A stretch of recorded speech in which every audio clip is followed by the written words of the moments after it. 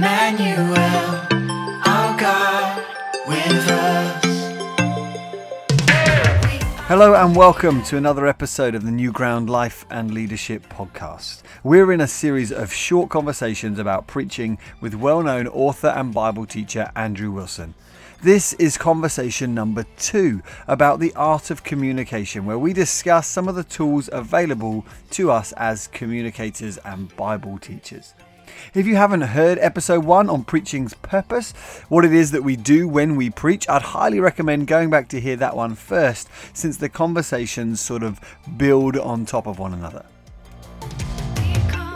I should say that there are videos available on YouTube that accompany these conversations, which for this one in particular you may find helpful, since at one stage Andrew uses a flip chart to sketch out a diagram of the sermon's journey. I'll try and explain what's happening to those of you listening on the podcast, but it's available to see should you pop over to our YouTube channel, New Ground Churches. Okay, well, over now to Andrew as he starts by explaining why it's worth trying to communicate well in the first place. Over to Andrew. Well, I think maybe in defending why you need to do that, because I think in the first conversation it could almost have sounded like you don't need to worry about communicating well, because what you're really just sort of painting a picture to help people experience Jesus, and it doesn't almost matter whether people are learning anything or people are understanding what you're saying.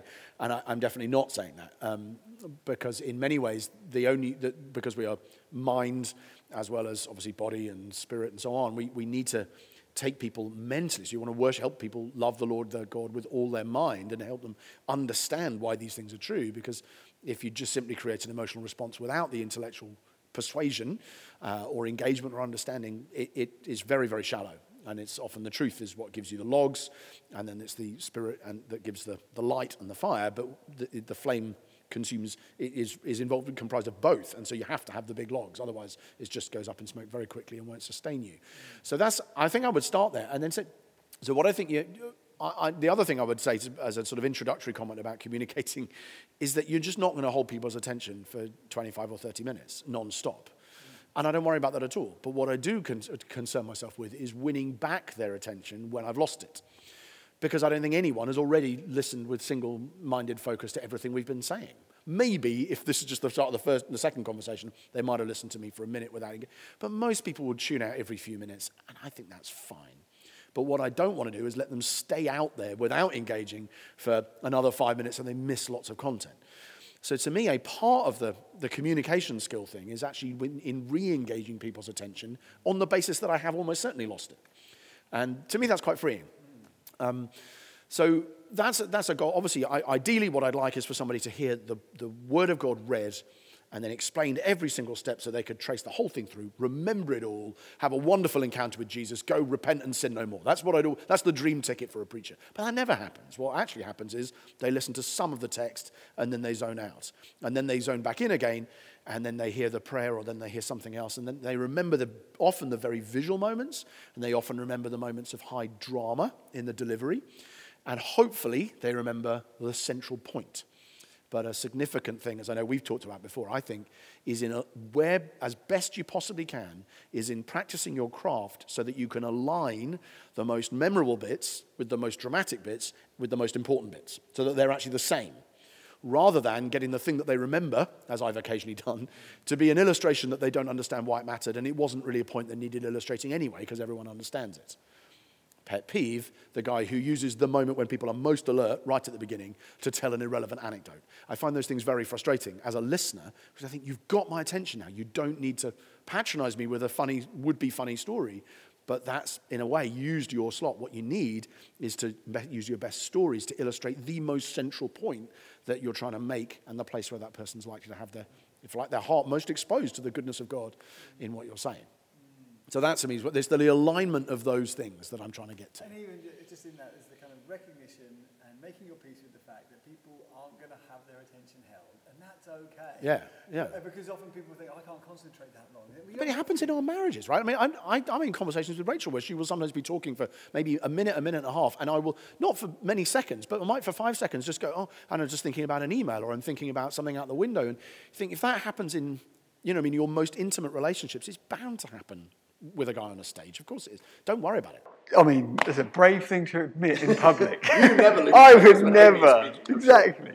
Okay, so talk to us then about how you then approach those high moments, dramatic moments, trying to create. What are some of the tools and techniques? Well, so something can I draw it? Yes. Okay. So one of the things I like to think about is like the sort of I do it like a graph. I've often done this where I do like a graph. Okay, so here Andrew draws a graph with an X and a Y axis. With the X axis, the horizontal bottom axis referring to time, the length of time through the sermon, and the Y axis referring to the energy levels. Energy over time. Okay, so this is going to look like a really kind of wacky thing to do, but bear with me. So this is the length of, so let's say you've got 30 minutes, right? So that's like this. And this is to do with this sort of the energy, the amount of, it's going to sound completely unbiblical, and in many ways, none of this is in the Bible, although I do think when you analyze biblical sermons in this way, Peter and Acts 2, you will see a bunch of this going on as well. But that's not why I'm not saying it's proved in Scripture or anything. But I think what you're trying to do is, let's say you do a 3-point sermon, and I generally do. I think 3 is, as we know, 2 is establish the pattern, the third one breaks it.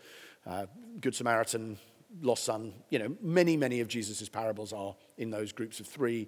And I think there's a lot of wisdom to that. There's the most memorable way of telling something. But what I think I'm then trying to do is I'm trying to shape the sermon. Imagine this as almost like as a piece of music. So often you have a big start. A big start means that there's a lot of energy at the start of the sermon, right where our graph or our chart of time begins. There's an X close to the top of the highest energy point right at the beginning of the sermon. Quite quickly settle in. So a piece of music might sort of dun-dun-dum, dun-dun-dum, dum-dum-dum-dum, and then dun-dun-dun-dun-dun-dun, as if we're Beethoven fans or whatever. And so you start with something big. You want to arrest people's attention early if you can, and you want to make the most of it. But actually, you'll probably, at an energy level, settle into something fairly more steady as you're reading. The big start then dips down on the energy scale whilst the reading of Scripture takes place. And then, as he said, you kind of settle into a lower level of energy and engagement at this point. By the way, I could come back to this, but reading Scripture well is such an indispensable thing. And I'm not perfect at it, but you want to read the Scripture as if people almost don't need the sermon to understand what you've said. Best you can. Occasionally that's not possible because it's such an obscure text, but you want to tell a story and so on. But anyway, you got here. And what I want to do is think about the sermon as if it's a piece of music. And so I wanted to build, and then I probably wanted to build again, and then come down. So here he's drawing 3 waves, with the peak of the waves representing the points or the movements through the sermon, going down from the introduction, up and down and up until it crescendos at the highest point of the message. Again, this is time over energy, with the peaks of the wave referring to the energy levels in the room. So the crescendo, the highest point, the energy and engagement comes at the end of the sermon. Come down, and then I want to build it. I want it to peak, the high point of the sermon to be not at the end, but nearly at the end.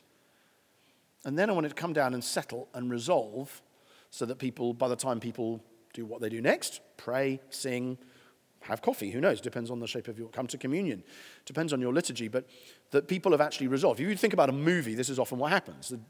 A James Bond film, you get your opening sequence, then it goes into the music, then he ends up faffing around in Whitehall, going in and out of oak-panelled rooms, talking to M, and then there's some sort of dramatic encounter, some car chase or something, and then it dips, and then there's, we've got to figure out what's happened here, James, I don't know, and then it builds again, and maybe he goes to another exotic location and does something dramatic, and then it dips again, and then the big shootout, or the whatever is now I'm inside this massive ship, or space station, or evil lair belonging to Remy Malek, or whatever it is, and that's where the big thing happens. And that might be sustained, of course, across 2 or 3 hours, but that's the high point. But then, of course, it doesn't end then. You don't leave on the climax. That's what people who use the aeroplane analogy often recall is like, you need to land the plane. You need to just not fall out of the sky. And then you do generally have a period of settling, and sometimes people use this bit here for application, or for just sort of pastoral comment to try and provide a bit of sort of, look, I know we've realized this, but this is what we're now going to do, or let's pray, or whatever it may be. And so I think that's just, if you're communicating for 30 minutes on anything, I think if you listen to Churchill speak, I think if you read Peter preaching in Acts 2, whatever, you might have something like this, big thing here, and then climactic.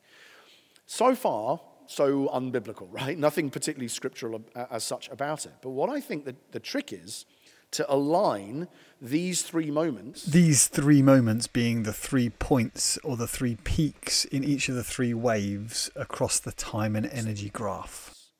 With perhaps your 3 points, and certainly with a progressive understanding of the gospel and the place where you want people to, the thing you want people to understand in the text. So you start with something that might be hopefully quite well shaped. So you're going to work hard at getting that bit right. That bit right being the introduction, the main point. And you're going to work progressively hardest at getting that right, and that right. So That right, and that right refers to the 3 movements through the sermon towards the ultimate crescendo that you want to finish on. this bit here becomes the really crucial moment in the sermon. That's the crescendo, the high point in Revelation understanding of the gospel, the thing you really want people to go home with. Because that's the bit where you really hope people will go home and they will remember that. And as I said before, what you're trying to do is you're trying to match the importance of the content with the level of the energy, or the, again, it sounds so, but you understand what I mean, but the sort of intensity of what you're saying, with the clarity or power of the illustration or the story or whatever you're using to make that point sticky, to use the word you quoted earlier. And I think if you can combine all 3 of those, this is the bit that you really want the church to be. I got that bit. That's the final moment in the sermon, and then it refers to the other moments or points in the sermon building up to that. I may have remembered that. Hopefully I remembered that and that as well. Hopefully I know what I'm supposed to do now. It's brilliant. But if you've only got 2 or 3 minutes where you've really nailed it, you want it to be here. The third moment, the high point of engagement and attentiveness in the room, right at the end. Is if you got it here, The beginning. people remember that's often where you're stating the problem, for instance. Hey, we've read this passage. This word's really confusing. Or why on earth why did Rehoboam need to do that? Where are we in the story? And obviously that's great if people remember that. But if they get that and they don't get this. He's saying if they get that, if they understand the beginning and the Bible passage, but they don't understand or travel with you or stay attentive for the crescendo, then they've not really understood what, at least for you, as you're studying and praying over the word, you think is the central thing God wants to say to the people through the text. And so you're trying to align your illustration with your content, with your, and I've said energy or intensity or whatever it might be. And I don't know if people could read that, but that's what I've written up there. And you're trying to get all 3 of those to come together in the right place. And so I tend to conceptualize preaching a bit like that and then say, so you've got to work really hard, particularly at the illustrations of these 3 and particularly of this point. And if you think about it like that and then realize, you then got to land it there. That, to me, it's just slightly better than the other image people often use is the aeroplane. But to me, the aeroplane is basically takeoff, cruising, landing. And I think that can be helpful for this and helpful for that. But I don't actually think it's how preachers work, because I don't think you start at ground level. You start with a lot of attention, actually. And I think it's worth knowing that and saying you don't have to gradually build and then gradually land. I think you can often, I think this might be a slightly better framing of the issue. But that's maybe an arrogant thing to say, because a lot of people do talk like this. I just don't want this to be flat. I want it to be more bump. I mean, the aeroplane one's helpful because it's got an easy language to tell the congregation where we're at. Yes. We're coming into land, Yes. with brackets, it's okay, I'm nearly finished if you're not interested. Yeah, and I think if you're communicating to the church, that's fine. But I think I was taught to preach like this as well, and I just think this is slightly more listener attention is a slightly better way of doing it. Again, if you've only got a 5-minute message, you don't need to think that way about the idea. But I think assuming most of us are talking about more a long-form monologue, in many ways it's even more important if that's 60 or even longer, because the dynamics are more complex. But this is assuming something between a 25 and a 40-minute message, which I guess most listeners would be what they're doing. That's really helpful. You mentioned when you were talking about what happens after the introduction, that down the bottom of the energy curve, you're establishing the problem. And if you almost resolve it too quickly, you give people the high point then and, whatever. But in using that language of the problem, is that often how you think as well? I want to establish a problem or a question that needs resolving. I want to create some dissonance or some level of intrigue. Yeah, I do. I think in terms of, if you think about that as a movie or a novel or a piece of music or most things that are trying to hold our attention, something like that will happen. There'll be a complication. There'll be a tension of some sort. Now, I'm not doing that for the sake of it. I don't want to introduce a problem if it's not there in the text. But my experience is that reading an ancient Near Eastern book in a 21st century city, town, village creates all sorts of dissonances as it is. Like there are almost at any time somebody just gets up, reads a passage and says, thus says the Lord, somebody in the congregation, and probably a good many, will either be saying, well, I don't understand why that's true, or I don't understand why that matters, or I don't understand why that's good. Like, I can see even maybe it is true, but it sounds like bad news, or it sounds morally difficult, or how on earth would I talk to my neighbor about that, or whatever. So almost, I mean, even as soon as you say, this is a passage that is in some way about God working miracles in and through his people, Israel, you're like, wow, well, that seems problematic to a lot of modern people before you start it. So I don't very often have to look hard for a problem. Sometimes I do, and I find that's particularly true with stories that are really, really familiar. So on Sunday, I was preaching on the Christmas story, and I think there, because it's so overfamiliar, and everyone in our culture, even if they don't believe a word of it, knows roughly, they've done it in nativity, whatever, then I think finding a way of seeing an issue in the story that they hadn't noticed is often important at just engaging them, because otherwise, oh, I know this. So there are times to introduce a problem, but most of the time the problem, just as soon as you've read the Bible and said, this is the word of God, everyone's like, that is a problem, or at least somewhere I can see why that's an issue. And that's without getting to all the passages, and there are many, many of these, where there is an obvious thing that people simply don't understand. Like, I don't know what that word means. I don't know where that place is. I don't understand why on earth is the donkey doing that? Or there's many of those as well. So there's almost always plenty of problems to work with. The question is not, can you find one? It's, how are you going to knock several of them on the head quickly so you can focus on the main one? That's really helpful. And I think even just acknowledging the tension or the problems with the passage just reassures people. Like, I'm a human too. Yeah. I don't live in this ivory tower. This causes me. And it kind of exposes the issue. And then you're saying, now I really want to show you why this is good news for you. Yeah. But in this approach, I like this kind of just visual way of thinking about sermons, but even in the way that you talked about it, relating it to like a film, you're thinking in terms of narrative. And so sometimes people talk about narrative preaching as though you need lots of stories, or it needs to be one big story. But in the way that you're conceptualizing it, it seems to be, in your mind at least, this is a story, the whole thing. Is that not the right way of thinking about it? That I was making, and I'm really glad that you've attributed to me. Well, in a sense, I think that, yes, the analogy with film, music, so it is, and novels or whatever, I think is a good one. I haven't thought about narrative preaching in that way. That's true. I think that the introduction, complication, resolution, shape is just how we are doing this conversation. Like, you are saying, hey, it's nice to be back with this. Now, could you just give me, I'm going to throw me a problem, and I'm going, here's a resolution. So we do that all the time. And even we might, for all I know, be doing a three or four part version of a conversation. So I think this is intuitively how human beings communicate. So I don't claim any sort of grand brand or label for it. But yes, I don't think that in order to take people on a plausible story with a beginning, middle, and an end, I don't think you have to tell lots of stories, plural, to pepper through the... I mean, to be honest, stories, as long as they are good and relevant and compelling, I use as many as you can, because people love stories and everyone learns by them. And the less naturally literary you are, the more the story will matter. And actually, strangely, the more often very educated people say, I'm quite happy with points. But the more people are used to conversation rather than just seeing things written down, the more they want the story.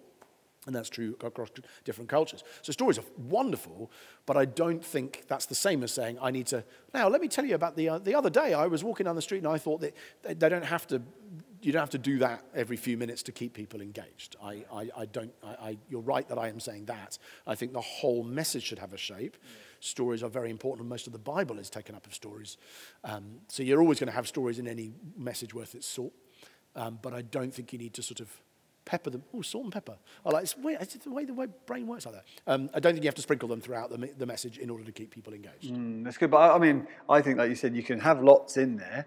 And sometimes the smaller or shorter the stories, the better. Like, I often think metaphors and similes are basically small stories that instantly, they add some colour to your brain and you're with them. So even if you can just use anything like that, it helps. Yes. But I think this the problem approach of identifying the felt need, or we might say, is a way of inviting the congregation to inhabit the world of this issue, which is a story, because they're now seeing themselves inside the text and inside the question, which is really helpful. And I also, visual illustrations to me are often, I found I'm better at doing visual illustrations than I am at telling stories. I just haven't lived that interesting a life. I feel like, and I've got plenty of stories which have helped land some points, but I genuinely, you throw, again, 1 Kings 14 at me, I'm going, I don't know that any story that's happened to me is remotely like what's happening in this passage.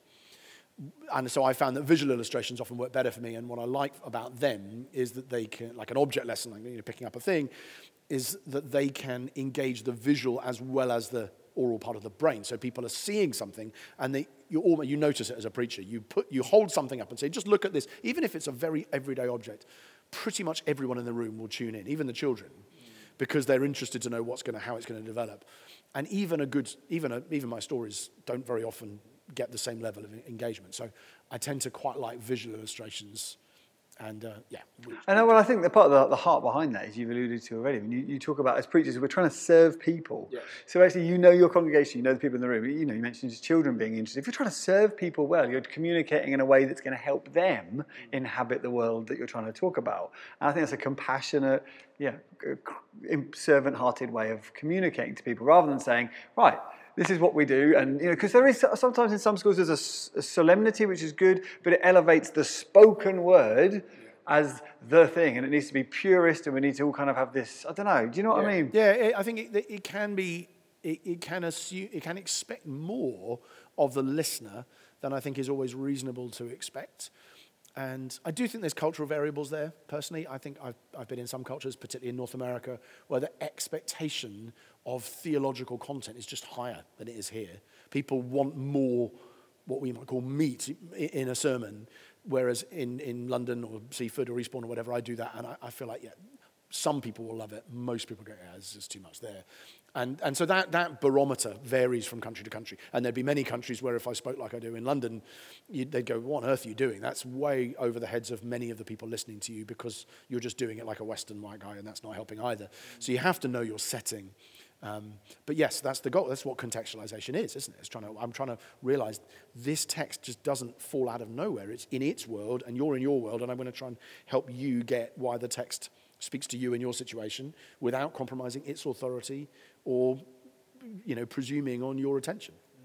I mean, I know from listening to you as well, you have this approach, but you're quite happy to use, like you said, illustrations, but then you talk about making your points sticky with, memorable phrases and tools and tricks like that, which you seem happy to learn, from people who do TED Talks, masters in communication, holding attention. You'll see, which is wonderful. You're kind of willing to, and the importance of leaning into those tools as much as you can, but trying to make sure that they serve the point that you're trying to make in service of the gospel, rather than just in service of an emotional reaction or a good feeling in the moment, which I really appreciate and can take all of that. And what's lovely from this is that this is, you're putting this in a way that you think, people can learn this. This isn't the dark arts, But the interaction between gift and skill. Like, how to what extent do you think, well, you're just gifted. Like, you're able to communicate at a level that very few people I know can, but you also have done a lot of work and reading and thinking about this. So how do you think about the interaction between gift and skill?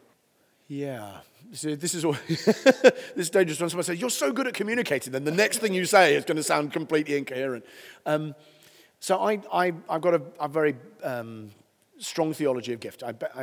I think that God we shouldn't be worried about the fact that God has given more gifts in some areas to people than others, that lots of the parables are about God giving certain things to some people and certain other things to others, and some people get given more than others. That happens multiple times. So I wouldn't be concerned about that, and so long as you're not envious of that which has been given to someone else, you're fine. You just celebrate it and say, I'm not accountable for all the things they're accountable for either. Praise God. But to the extent that I have been given a gift to do this, and if you are doing this in a church, within that body, you have got that responsibility. You might think, I'm not as good an eye as the eye down the road, but in this community, I'm one of the eyes, so this is my job today, even if I don't think I'm amazing at it. There are lots of things you can do to hone your craft, which is why we're doing this.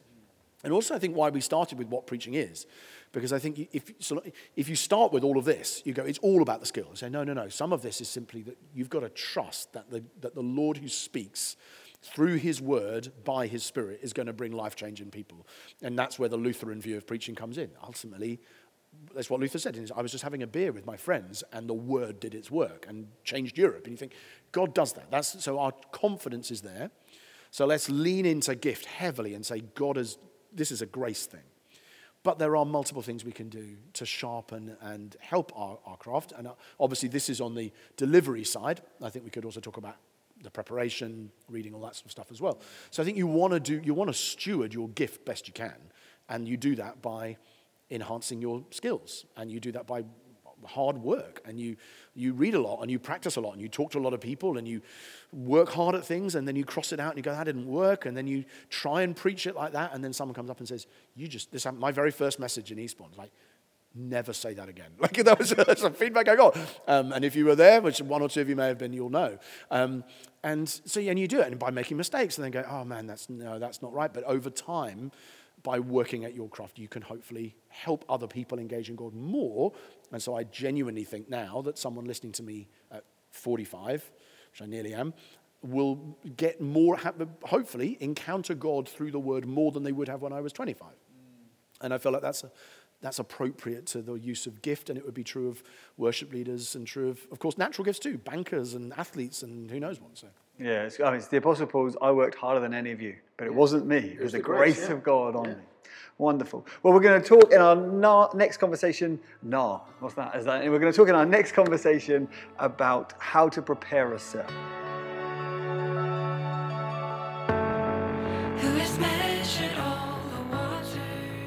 Well, thanks so much for being with us today. I hope you found it helpful. What did you find helpful from what Andrew had to say? For me, I think it was the mapping of the sermon as a series of movements with allowances made for interest peaks and dips. We're trying to move people, aren't we? To bring them with us on a stream of thought, and we're wanting to lead people to ultimately a point of encounter. And that isn't something that people are ready right from the off. It requires time to build. In other conversations I've had with him about this idea, he used to talk about this concept of a diver discovering a pearl or a piece of treasure on the ocean floor. And then rather than rushing straight to the surface and suffering the bends, the diver has to ascend slowly and deliberately until eventually he's on the surface and everyone's able to see the treasure that he's uncovered. I've always found that helpful in my preparation, not to rush someone with a piece of revelation, but to lead them to it, to go slowly and carefully and yet deliberately, always with the intention of leading people to that point of response and encounter. Well, that's it for today. We'll be back in a fortnight's time, as I said, for the final instalment on Preaching with Andrew, where we'll be considering how it is that we actually go about preparing a sermon. I'll see you then.